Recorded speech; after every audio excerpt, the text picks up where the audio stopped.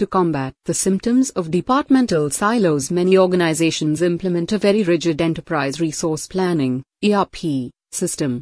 This helps run their internal processes and coordinates interdepartmental communication. By their nature, these systems are very formulaic and prescriptive with a one-size-fits-all approach to planning. Now a different bunch of problems start surfacing as a result.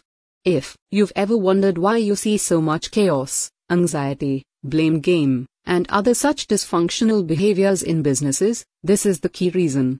The effects of ERP in my newest book, Unchain Your Corporation, I explore the reasons for this perceived chaos in greater detail. Feel free to visit unchainyourcorporation.com for more information.